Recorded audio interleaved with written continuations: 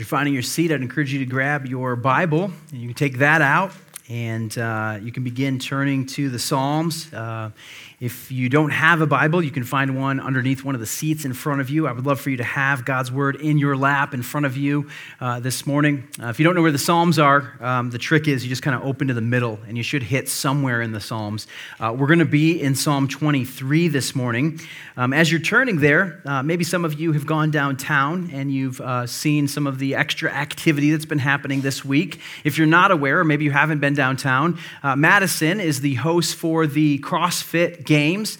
It is sort of an international event. There are competitors from all over the world, and people travel from all over the world to come and watch it. And different than a lot of other sports. You know, sometimes I don't think that there's a lot of sports where the spectators really resemble or sort of look like the competitors. Football being a great example, right?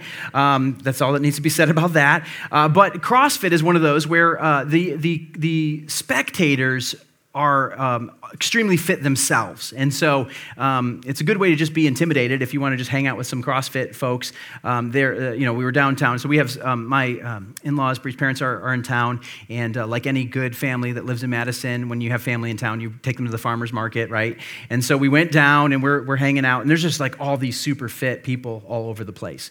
And they're getting what I would say is a little taste of Madison, right? So they're down there, they're experiencing the Capitol and the farmer's market and going to the lake and seeing all of that. But those of you that have been around here for a while or any length of time and know the city, know that they're just seeing just a sliver of this cool city that we live in and call home. There's a lot more that there is to offer. There's some really just great places. My family, we love just the area and some of the things to do around here. And I think, I say that to just say that, the way that we interact with the place has a lot to do with our proximity, our time, and the intentionality with which we interact with it. And so those that are here this week will get a little taste, but they don't really know the city well. I would kind of liken it to some of you have driven through or driven past Chicago. Maybe some of you have spent more time in Chicago than you intended or wanted to because you got caught, on the interstate trying to get through and you didn't quite time it right with the traffic and you hit the just so fun traffic that it is. Others of you will go way out of your way to not get anywhere close, and you'll add hours just to go around and save having to drive through. But some of you, that's basically the extent of the amount that you've interacted with the city of Chicago. I grew up near Chicago, used to live near Chicago, and we would make occasional day trips down there. So as a kid, I went to like Navy Pier, went to some Sox games and Cubs games, and would go downtown. And so I kind of got to experience and knew the city just a little bit. But then in college, I moved downtown, attended school there, and for almost 4.5 years lived there, and I really got to know the city in a different way. We didn't, I don't know if we were just we thought it was fun at the time, but what we would do is just go out and just explore the city for fun. We used to have this thing where we'd go and try and get lost. It was before GPS when you could actually do that, so we would just kind of go down, find streets that we had never been on before, and I never told my mom that I was doing this because we would just kind of wander all over the city. But after a while, it became harder and harder to get lost in the city because we kind of knew where we were and we had been there. And so there was all these little cool things that we found all over the city, and it had to do with the time that we spent there. And so if your experience is only driving through Chicago, my experience with it is very different because I know it, I've lived there, I've experienced that. Why do I share all that? Well, I say that to just sort of set up what we're looking at this morning. Many of us, I believe, have driven by or kind of driven through Psalm 23. We are acquainted with it, we're sort of familiar with it, we've heard it recited, we've maybe read it on the wall of our grandparents' house, if it was like cross-stitched or something like that. We've seen it maybe on a picture or sort of we even maybe have it displayed somewhere in our home. But some of us, that's the extent of which we have interacted with this psalm. It's been merely a sort of drive-by kind of experience. And we haven't spent any time, we haven't gotten close to it, and we haven't been very intentional exploring the truth that is contained in this well that I would call Psalm 23. And what we're seeking to do in this series is just to take a very slow, kind of lengthy look at this important psalm. And the reason we're doing that and why we're taking this time is because I think several of you can probably relate to the way I was feeling as we were kind of approaching the end of summer. I was returning from a time of study and kind of a change of pace, and found myself a lot more weary and sort of worn down than A, I wanted to admit, or B, that I thought I should feel. But as I began to share that with people and say, hey, I'm kind of feeling like really tired or sort of spent, and I'm just wondering how much this last couple of years has really kind of taken its toll on me. As I began to sort of share that, I heard back that many other people are feeling the same way. In fact, many of you last week came up afterwards and you're like, hey, this is very timely. I'm feeling I'm definitely feeling that. I'm feeling weary. I'm feeling sort of just still kind of exhausted, and I don't want to talk about it or think about it. I just want things to kind of get back to normal, right? When is everything going to get back to normal? And I think the reality is this, is that things aren't just going to return. It's not just merely time.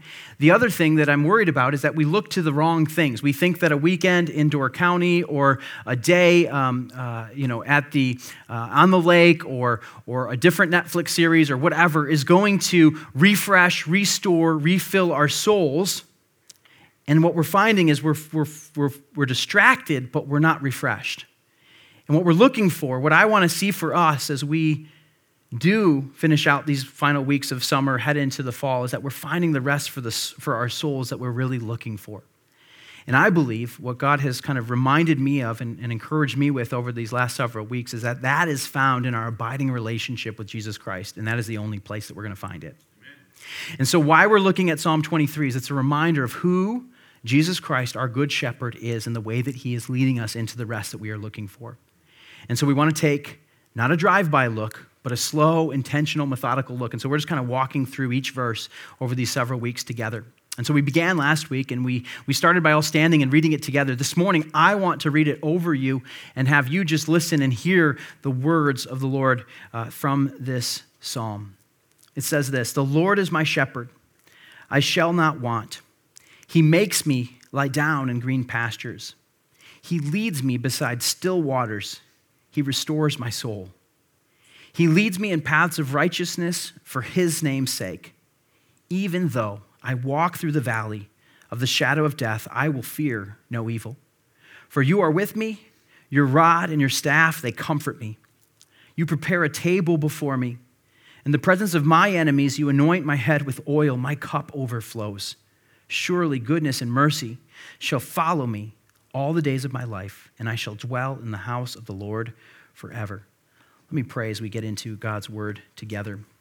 Lord, we thank you for the truth that's contained here in this psalm. God, this simple yet profound writing from the life and from the words of King David. Lord, we are encouraged in who you are. And so, God, as we try to mine the depths of this psalm over the next several weeks, and this morning, God, would you teach us? God, would you lead us? Would you show us more and more of who you are? God, remind us of this truth that you are our good shepherd. God, would we see you as such? We pray that your Spirit would teach us now as we look at your word together. God, we ask this in the name of your Son, Jesus. Amen. Amen. All right, so what we did last week is we began with verse 1, and we saw this picture that the Lord is my shepherd. And we said that the Lord, as our shepherd, his voice is speaking, he's leading us into some places. And so what we're going to see is some of the places that he's leading us. We're calling the sermon this morning Still Waters, because this is one of the places that he is leading us both to and beside. And so what we're going to see this morning is this. I believe that the way that God is leading, we're going to see 4 pictures of his leading and the way that the Good Shepherd is leading our souls to the rest that it needs. Let me give you the first picture. We're going to see it all kind of from verse 2 and a little bit of the first part of verse 3. But it's this, is that his leading is a picture of pilgrimage. His leading is a picture of pilgrimage. Now, this is a word that we don't often throw around too much. We don't think of our lives, or maybe you don't, of your life as pilgrimage. I would say that this psalm is a reminder that our lives, in some sense, are a bit of a pilgrimage. What's a pilgrimage? It's a journey intentionally made from one place to another, right, to get to a kind of destination and sort of the path that you take, and it's got some intentionality to it. Well, God's people, I believe, knew very well this idea of what a pilgrimage is, because they had always been sort of following the Lord to the places that he had led them. And notice the language here. It says, he makes me lie down in green pastures. He leads me beside still waters. He restores my soul. He leads me in paths of righteousness, even though I walk through the valley of the shadow of death. What are all these words? What are these pictures? It's about a journey. It's about movement. It's about progress that's being made. And so here what we see is his leading is a picture of pilgrimage. Let's just be reminded this morning of how God's people knew their life as pilgrimage. If you remember, when God first called a special people to himself, he did it through one man. It was Abraham. And he visited Abraham in the land that he had been born in, and he called him to a new place. And he said he wanted him to leave that place. Now, you and I, we come across that, and that doesn't seem that odd. We're like, yeah, lots of people uproot, move, go to a new place, new spot. He was from Ur, and he was being called by the Lord out of Ur. And that was, you have to understand, kind of a revolutionary concept. See, let me kind of illustrate it this way. How many of you, show of hands, were like born and raised here in the Madison area? So like kind of Dane County. How many of you are from Madison, grew up here, whatever? Hold them high. Be proud. Yeah. Okay. So a few, significantly less than half. In the first service, there was one. Your brother. So it was Ben Ducharme was the only one in the entire first service. Now, admittedly, there was decidedly less people in that first service. Now, I knew that was going to happen. We had some people, our 8:30 faithfuls, that were a few that were still on vacation. It's the first time back with two services. Some of you are like, oh, this 10:15 thing is kind of nice. And then it was raining this morning on top of it. So I knew there was going to be less people in that 8:30. All that to say, little plug, if you don't care which time you come to 8:30 because there's more seats there. And it would be great to kind of encourage those faithful ones there. And as we see people returning. But the reality is most of you in this room, some of you are, but most of you are not from this place. You have moved here at some point in time. And so that's pretty common for us. It's not uncommon to move to and kind of live in a place that you weren't born or weren't raised in. That was not the case at the time of Abraham. When God visited him, like his dad was from there, his grandpa was from there, the generations had grown up there. You just kind of lived and existed in the place that you were born. The thought of kind of uprooting and going to a new spot or sort of setting out onto a new adventure or moving to a warmer climate or something like that just wasn't a concept that really existed. And so God visited Abraham and he says, I want to lead you to a new place. I want to call you to a new land. And there's this promised land that I'm going to give, not just to you, but to your family, to the generations that come after you. And what we see is that promise was repeated to his son and to his grandson, to Isaac and to Jacob. And eventually that promise was given and repeated to the whole people of Israel, all of Jacob's descendants. You see, they ended up in captivity in Egypt. Some of you know this. They were in captivity in Egypt, and God, through a series of miracles, led them out of captivity and took them to the land that he had promised to his people. And there was this journey that was happening. Now, they made some foolish choices along the way and extended the route. So they had to wander for a while, almost 40 years, right, that they were in the wilderness, wandering around before God led them finally to the place that he had been leading them to. Why is this important? Why are we talking about this with Psalm 23? Here's the idea. I think we're missing something if we forget this concept or sort of this picture of pilgrimage with the Lord. This kind of moving from one place to another. Here's a very simple truth that I think is going to be encouraging to you this morning. It's this, is that we are not home yet. Do you know that? We are not home yet. This world, this place, this city, this county, this state, this is not our home. We have another home and we are going there someday. And I think things change when you understand that. You see, the psalm ends with this statement. It says, I shall dwell in the house of the Lord forever. You know that you are home when you are with the Lord in his presence, in his glory, when you see him in that light, in the way that you've never seen before, when you are in a relationship in the way that, that's the way that all of us were intended to live, is in relationship with our Creator, with our God. And so we are on this journey waiting to be with the Lord in the way that we were intended. Sin entered, broke that. God made a way through his son Jesus, and all of us are invited to receive that gift of a restored relationship through the power and work of Jesus Christ. And so if you feel like you're not home or you're not able to rest or you're kind of on this journey, it's because you are. This is not your home. And I think if we can just kind of play that out a little further, things change when you understand this concept. When Bree and I moved to Madison, we had to get a house quickly. It was 5 years ago that we moved here. We were moving here to plant the church, and the market was not as crazy as it is now, but it was still pretty crazy. And so we had looked and looked and looked for weeks and months, and we're not able to find a house, and we were running out of time. The place we were living, we had to get out of, and so we were driving up. We were supposed to drive up early in the week. Our car broke, so we had to get that in the shop. It was fixed, so we came up later than we intended. We're on our way up here. We're looking at the list of homes that we were supposed to see, and we're like, I don't think any of these are going to work. Some of them we knew weren't going to work because we couldn't afford them. Others of them, we're just like, I just don't think this is going to work out for our family. It's not kind of in the place. We're just trying to find a home. And then as we're driving up, a house came on the market, and we called our realtor, and we're like, we think this is the one. Can you show it to us today? He's like, yeah, let's get it in there. So we placed an offer that night, placed another offer the next day, trying to compete with our own offer, that's what you do these days, and just bidding against ourselves. And so, and then we ended up getting the house. But here's the thing, we were thrilled about this house, but we knew it had a shelf life to it.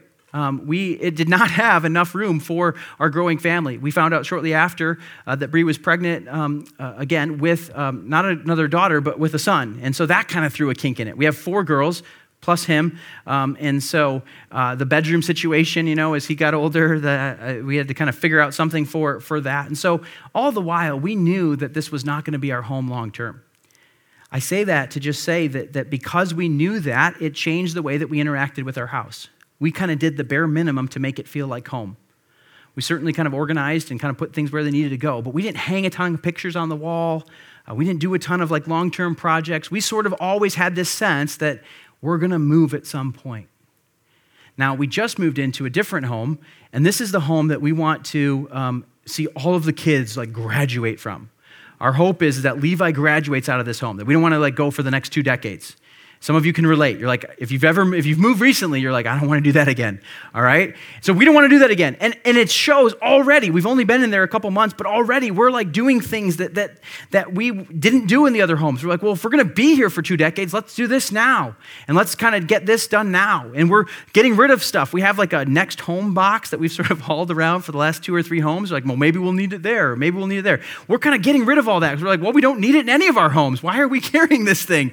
Why did we make all those faithful people from City on a Hill move that stuff for us? And so we're getting rid of and kind of purging and all of that. Why?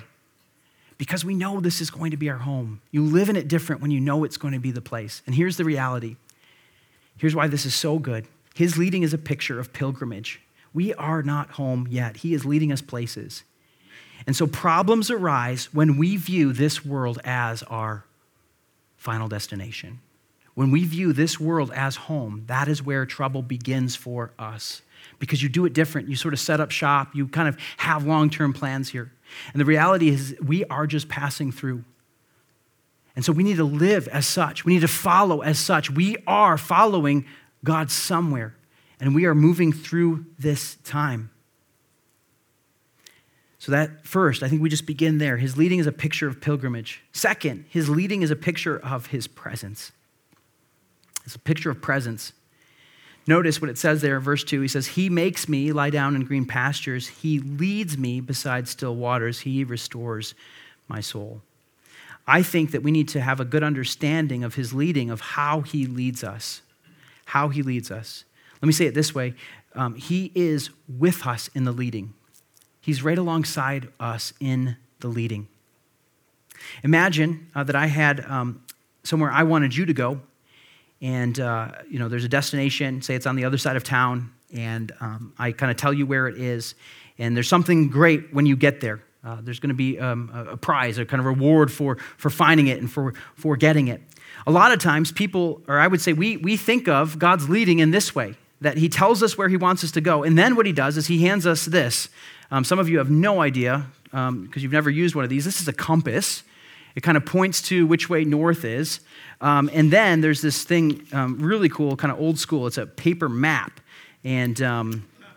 And it actually has like roads and geographical markers and everything. It's actually kind of Fitchburg and Madison. So say that I had something for you and you didn't maybe know this city as well as you did, and I just handed you this map and this compass and said, hey, go figure it out. Try and get there. That's a very, like some of you, there's no way like you're going to get there. You have a hard enough time following Siri, let alone like the map and the compass. But there's a very different sense when I'm like, hey, here's where you need to go. Here's the tools that you have. Now figure it out. Some of us, this is the picture we have of God's leading. We think that he's handed us a map and a compass and that he'll just meet us at the finish line. He'll see us when we're there. But that's not the picture that we get in the scriptures. That's not the picture that we see in Psalm 23.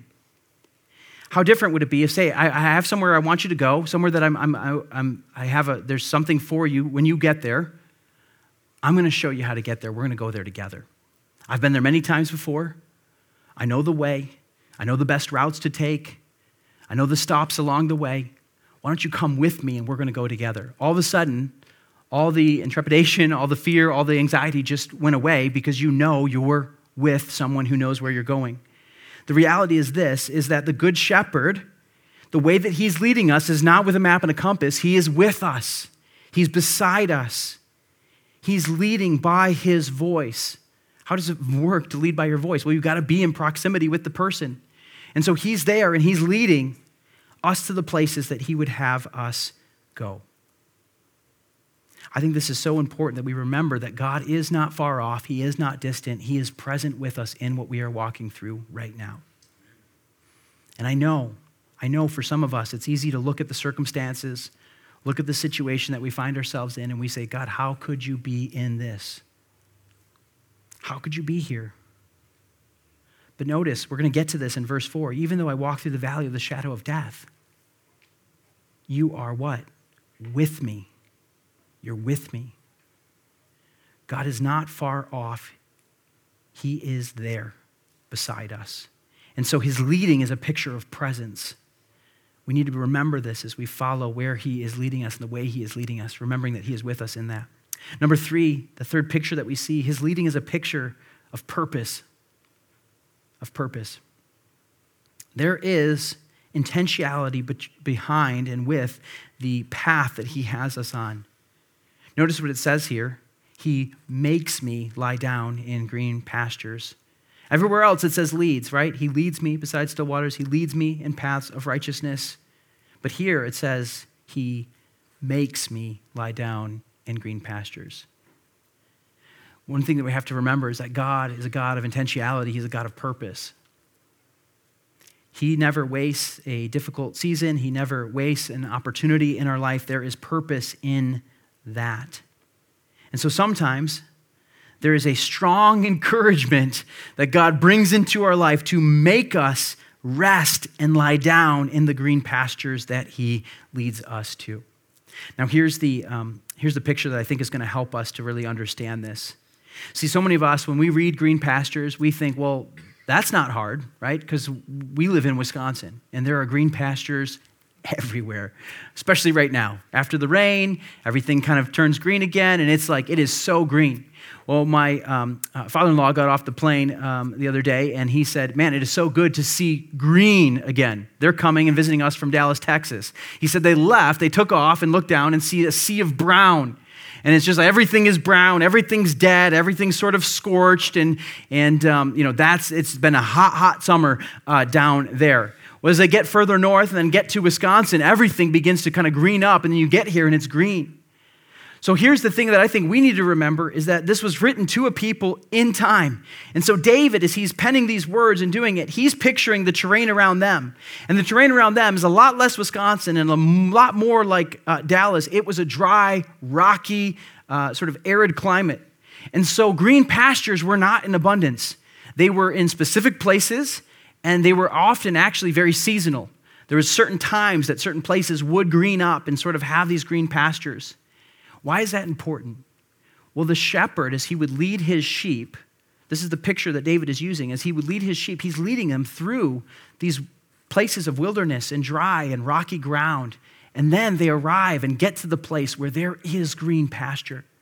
And it was so common for shepherds, what they would do upon arriving in that green pasture is it was very typical in the kind of middle part of the day. I think it was from like noon to 3 or something. They would allow the sheep to kind of roam and to rest and to just refresh. And there wasn't a destination. There wasn't any sort of journey. He just allowed them to get the rest that they needed as a part of that journey. See, here's the thing that I think our Lord is very intentional. Our good shepherd, Jesus, is very intentional in taking us. He's leading us out of these times of wilderness and into green pastures. Notice we don't live in the green pastures. We're not always in the green pastures. I think similarly, they are few and far between, but they are there. And there's many of them. It's not like once and then done. Next rest stop in like 250 miles kind of thing. It's like, no, he knows when and how often we need it, but there's purpose in it. He's purposely leading us into these green pastures, and he's purposely leading us beside still waters. Still waters, that's not just the word there for still is not just a word talking about the current and the strength of the waters, although it certainly does indicate that, but it also was a word that indicates rest. You could say he leads us beside restful waters. You see, sheep were perfectly capable of navigating some pretty strong currents. They could still get the water that they needed if the water was moving, but it's a whole lot easier and a whole lot more restful if that water was still. I think so many times, again, we forget that the Lord does not just lead us to and in these periods of wilderness and by rushing waters, but there is times that he leads us into green pastures and to restful, still waters. And he's very purposeful in when and how he's doing it. Why? Why does he do it? Well, that's what verse 3 says. He restores our soul. He's doing it to restore my soul. He's doing it to restore your soul. And I think part of what we need to do and understand in these pictures of green pastures and still waters is oftentimes what we think of the sort of kicking our feet up and then inactivity. That's what rest is. But I think the biblical picture of rest is so much more than inactivity. It's not just when the projects and the progress stops. Rather, rest is a handing over to the Lord of the projects and the progress. As we rest, we recognize something about God, that he is still at work. Some of you have realized this phenomenon, that your workplace doesn't revolve just around you. Or maybe you did realize that it kind of does just revolve around you, and as you left, nothing else happened. But hopefully, you're in a healthy environment. When you leave, that the business keeps going, the world keeps spinning, right? Things keep happening, and you're like, oh, it's not all on me. It's really refreshing, really healthy and helpful to kind of step back from it and see that there's still things kind of happening without you. See, every night we get a reminder as we put our head on the pillow that we need to recharge the battery. Right? We cannot keep going. Some of you, 24 hours, 36 hours, 48 hours, you might have that in you, but at some point you're going to hit a wall where your body physically cannot keep going. We are reminded every single day of our frailty. And God in his sovereignty hardwired in that reminder to us that we have to stop and we have to rest. But here's the reality is that God, as we sleep, never does.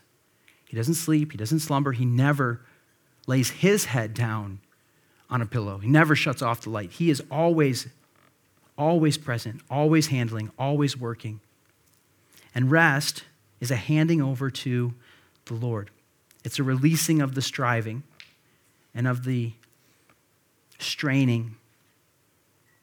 And I think what God was doing for his people as he gave those Israelites and bringing them into the promised land, he gave them this rhythm of this not just daily rest, but weekly rest, right? There was this day that he called the Sabbath. And he said, you shall keep the Sabbath holy, because it was the day on which the Lord rested. God himself rested after creation. The 6th day, he said, is very good. The 7th day, he rested. And it was a different type of rest, right? It was a rest that understood that the work was done. There's a very different rest than when you're kind of taking a 5-minute break, or at the end of the day when the project is all wrapped up, everything's cleaned up, everything's buttoned up, and you get to just stop. Why? Because it's done. That's the kind of rest that I think he's saying. And here's the reality is with the Lord does not function in space and time. Everything is already fulfilled and completed in Christ. Right? So we're in this kind of already, not yet. God's work is accomplished. It is finished. And so we can rest knowing that he is going to work things out. And so when we stop, it's not just an activity, rather it's a recharging for the activity, and it's a giving over to him of that straining, of that striving. Let me kind of give you a practical example of what this looks like. Years ago, I was leading a mission trip with a bunch of students down to, we were in the Baja Peninsula of Mexico, and we were outside of the city of La Paz. We were working at this drug rehab clinic. We were going to this kind of really poor neighborhood and doing a kids VBS thing. And I had a couple dozen high school students that took on this trip. And the church that I was at, kind of the area I was on, these students were, I would just say, very privileged. They grew up with not a lot of things that they didn't have access to. It was kind of a wealthier area. And so with that, I would say it this way, as kindly as I can, God was still doing a lot of things in these students' lives. And partway through the trip, I was beyond frustrated at some of these students because they just had never seen or never known any of these things that it was so good for them, right? But I mean, one example is there was, I forget if it was one of the guys or girls or whatever, but we were cleaning up after kitchen. I said, hey, can you grab that, after eating, we're cleaning the kitchen. I said, hey, can you grab that broom and sweep? And they looked at me dead serious. They're like, I've never swept before. I was like, you're kidding, right? You're 16 years old. You've never swept? Like, I've never swept. I'm like, well, that changes right now. Okay, let me show you how this works. It's like a really simple concept. There's stuff on the floor. We don't want it on the floor. So we're going to use this thing to kind of gather it together. Then we're going to use this thing to kind of sweep it into, and then we're going to throw it in the trash pan. You got that? Okay, so like they like swept. I'm like, how's it going? They're like, God, it's good. Yeah, and it's like, well, go home, show your mom. Like, you can sweep, okay? The reality is, if I'm being honest, go show your maid. Like there's somebody that was cleaning for them. Okay, that's why they had never swept before.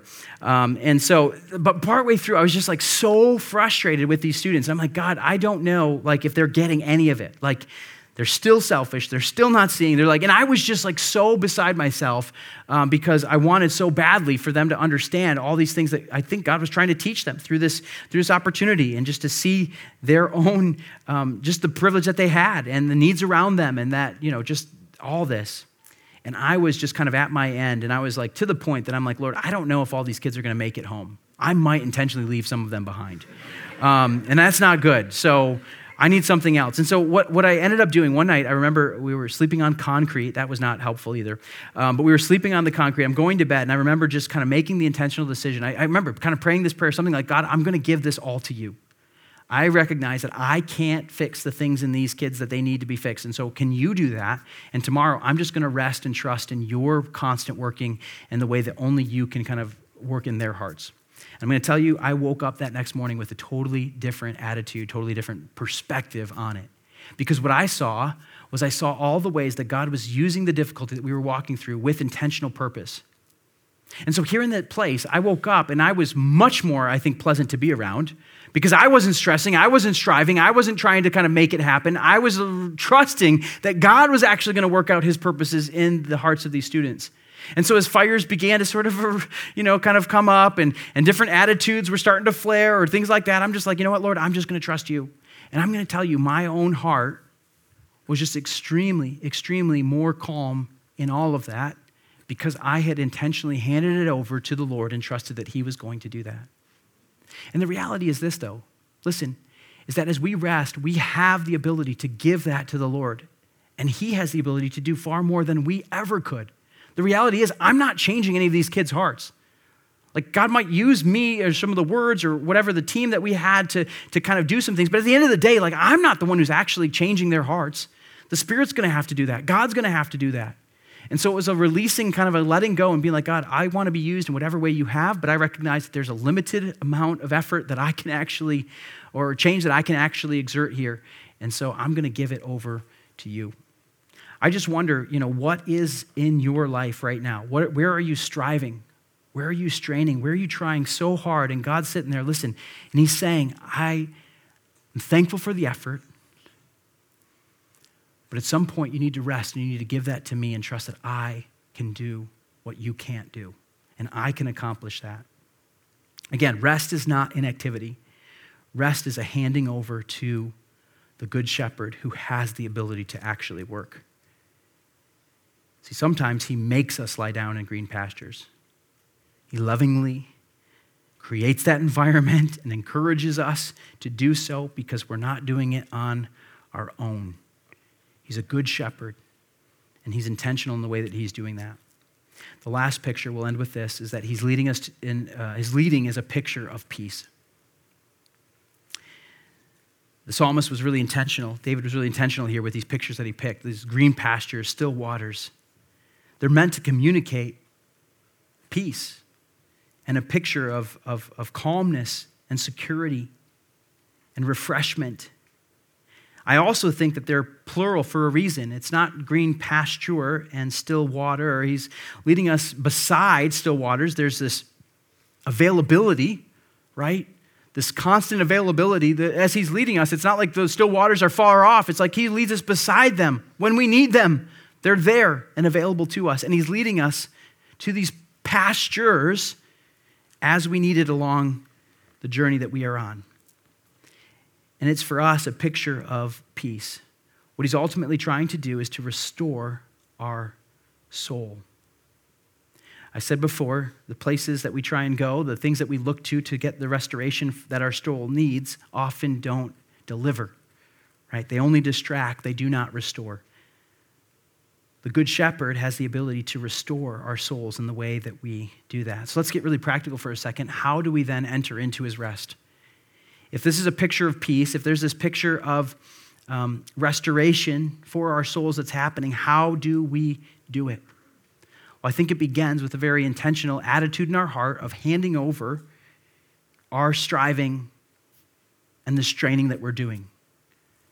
It's through prayer, it's through an attitude of trust and believing that God is who he says he is and able to work in the way that he said he would. And so that's part of it. It's not just a handing over, but it's a believing in his promises of working and presence in the situations of our life. You see, because his promise is this. We looked at John 10 last week. We'll look at it again. John 10, 10 and 11 says, the thief comes only to steal, kill, and destroy. Jesus said, I came that they may have life and have it abundantly. The Good Shepherd came that those that follow him would have life and life abundantly. Therefore, he says, I am the Good Shepherd. And the Good Shepherd lays down his life for his sheep. That is how he gave us the life that we need, is through his laying down of his life. But here's the reality is this, is that there's only one way into this rest.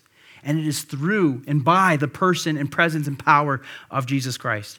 Because the verse right before that, many of us know verse 10, which says, I came that you may have life and have it abundantly. But immediately before that, verse 9 says, I am, what? The door. There's kind of two metaphors going on here. Not only is Jesus the shepherd, but he's also the door. And he says, I am the door. If anyone enters by me, he will be saved, and he will go in and out and find pasture. He is the way that we access this. And so again, can I just reiterate that the things that we're looking to are not going to satisfy and to feed the soul the way that our Savior, Jesus Christ, is. We find this rest by entering into that abiding relationship and remaining in that abiding relationship with Jesus Christ, our Good Shepherd. He says, remain in me, I will remain in you. There is this relationship that we are able to have with the Lord. And so it is in this union. How do we enter into his rest? By handing over the striving, believing in his promises, and enjoying the abiding union that we have in Jesus Christ. That is where true rest is found. How encouraging is that? It's present, it's available. There is peace that is available. So we're going to get to this. I mean, there's parts of the journey that are not easy, right? He leads us into that valley of the shadow of death. We're going to talk about that. But the reality is that in all of this, there's still this picture of peace, the places that he's leading us to. And so my encouragement would be this. This is maybe one of the most encouraging sermon applications that you could have, but to go from here, if we would be intentional this week and to rest in our Savior, Jesus Christ. For some of us, that means we're going to take a nap, maybe. Just kind of stop, because we don't ever stop. And And we're going to just acknowledge that we don't have all the energy to do everything that we need to do, and sometimes we just need to sort of stop and rest. It's okay. Others of us, maybe we need to just go for a walk and be in God's creation and enjoy and experience him and the things that he's made and see his hand around us. We need to maybe enjoy some of the gifts and the relationships and just to stop the inactivity and to try to change gears a little bit and to just be with him. And some of that should definitely be and part of taking Scripture and hearing from him and just dwelling on his word and dwelling in his Spirit and hearing from him. But can I just encourage you that when we stop, when we rest, when we really look to Christ to fill and restore our soul, he does. It's very different when we rest in the Lord than just kind of rest on our own. And this is the picture that we have. He's a good shepherd. He's leading us on this pilgrimage. It's a picture of his presence and purposes for our life. And it is a place that ultimately is going to take us to that restoration, to the peace that we are looking for, the security that's found in him. Let's look to our good shepherd as only he can deliver that which we are looking for. Let's pray. Our God, we thank you for your goodness and your grace to us. God, you are leading us on the right paths, God, to the right places, to these green pastures and beside still waters. And so, Lord, we desire to follow you. God, thank you for your present voice, God, your presence in the leading. Lord, you are with us even now. And so we're reminded of that truth this morning. And I pray that you would refresh and encourage our hearts this morning. God, so many times we are weary. But Lord, you never tire. God, you always have enough. And so, Lord, we trust you in that. God, thank you for this picture that you've given us, this reminder of your power and your presence. We look to you now and we pray in the name of your Son, Jesus. Amen.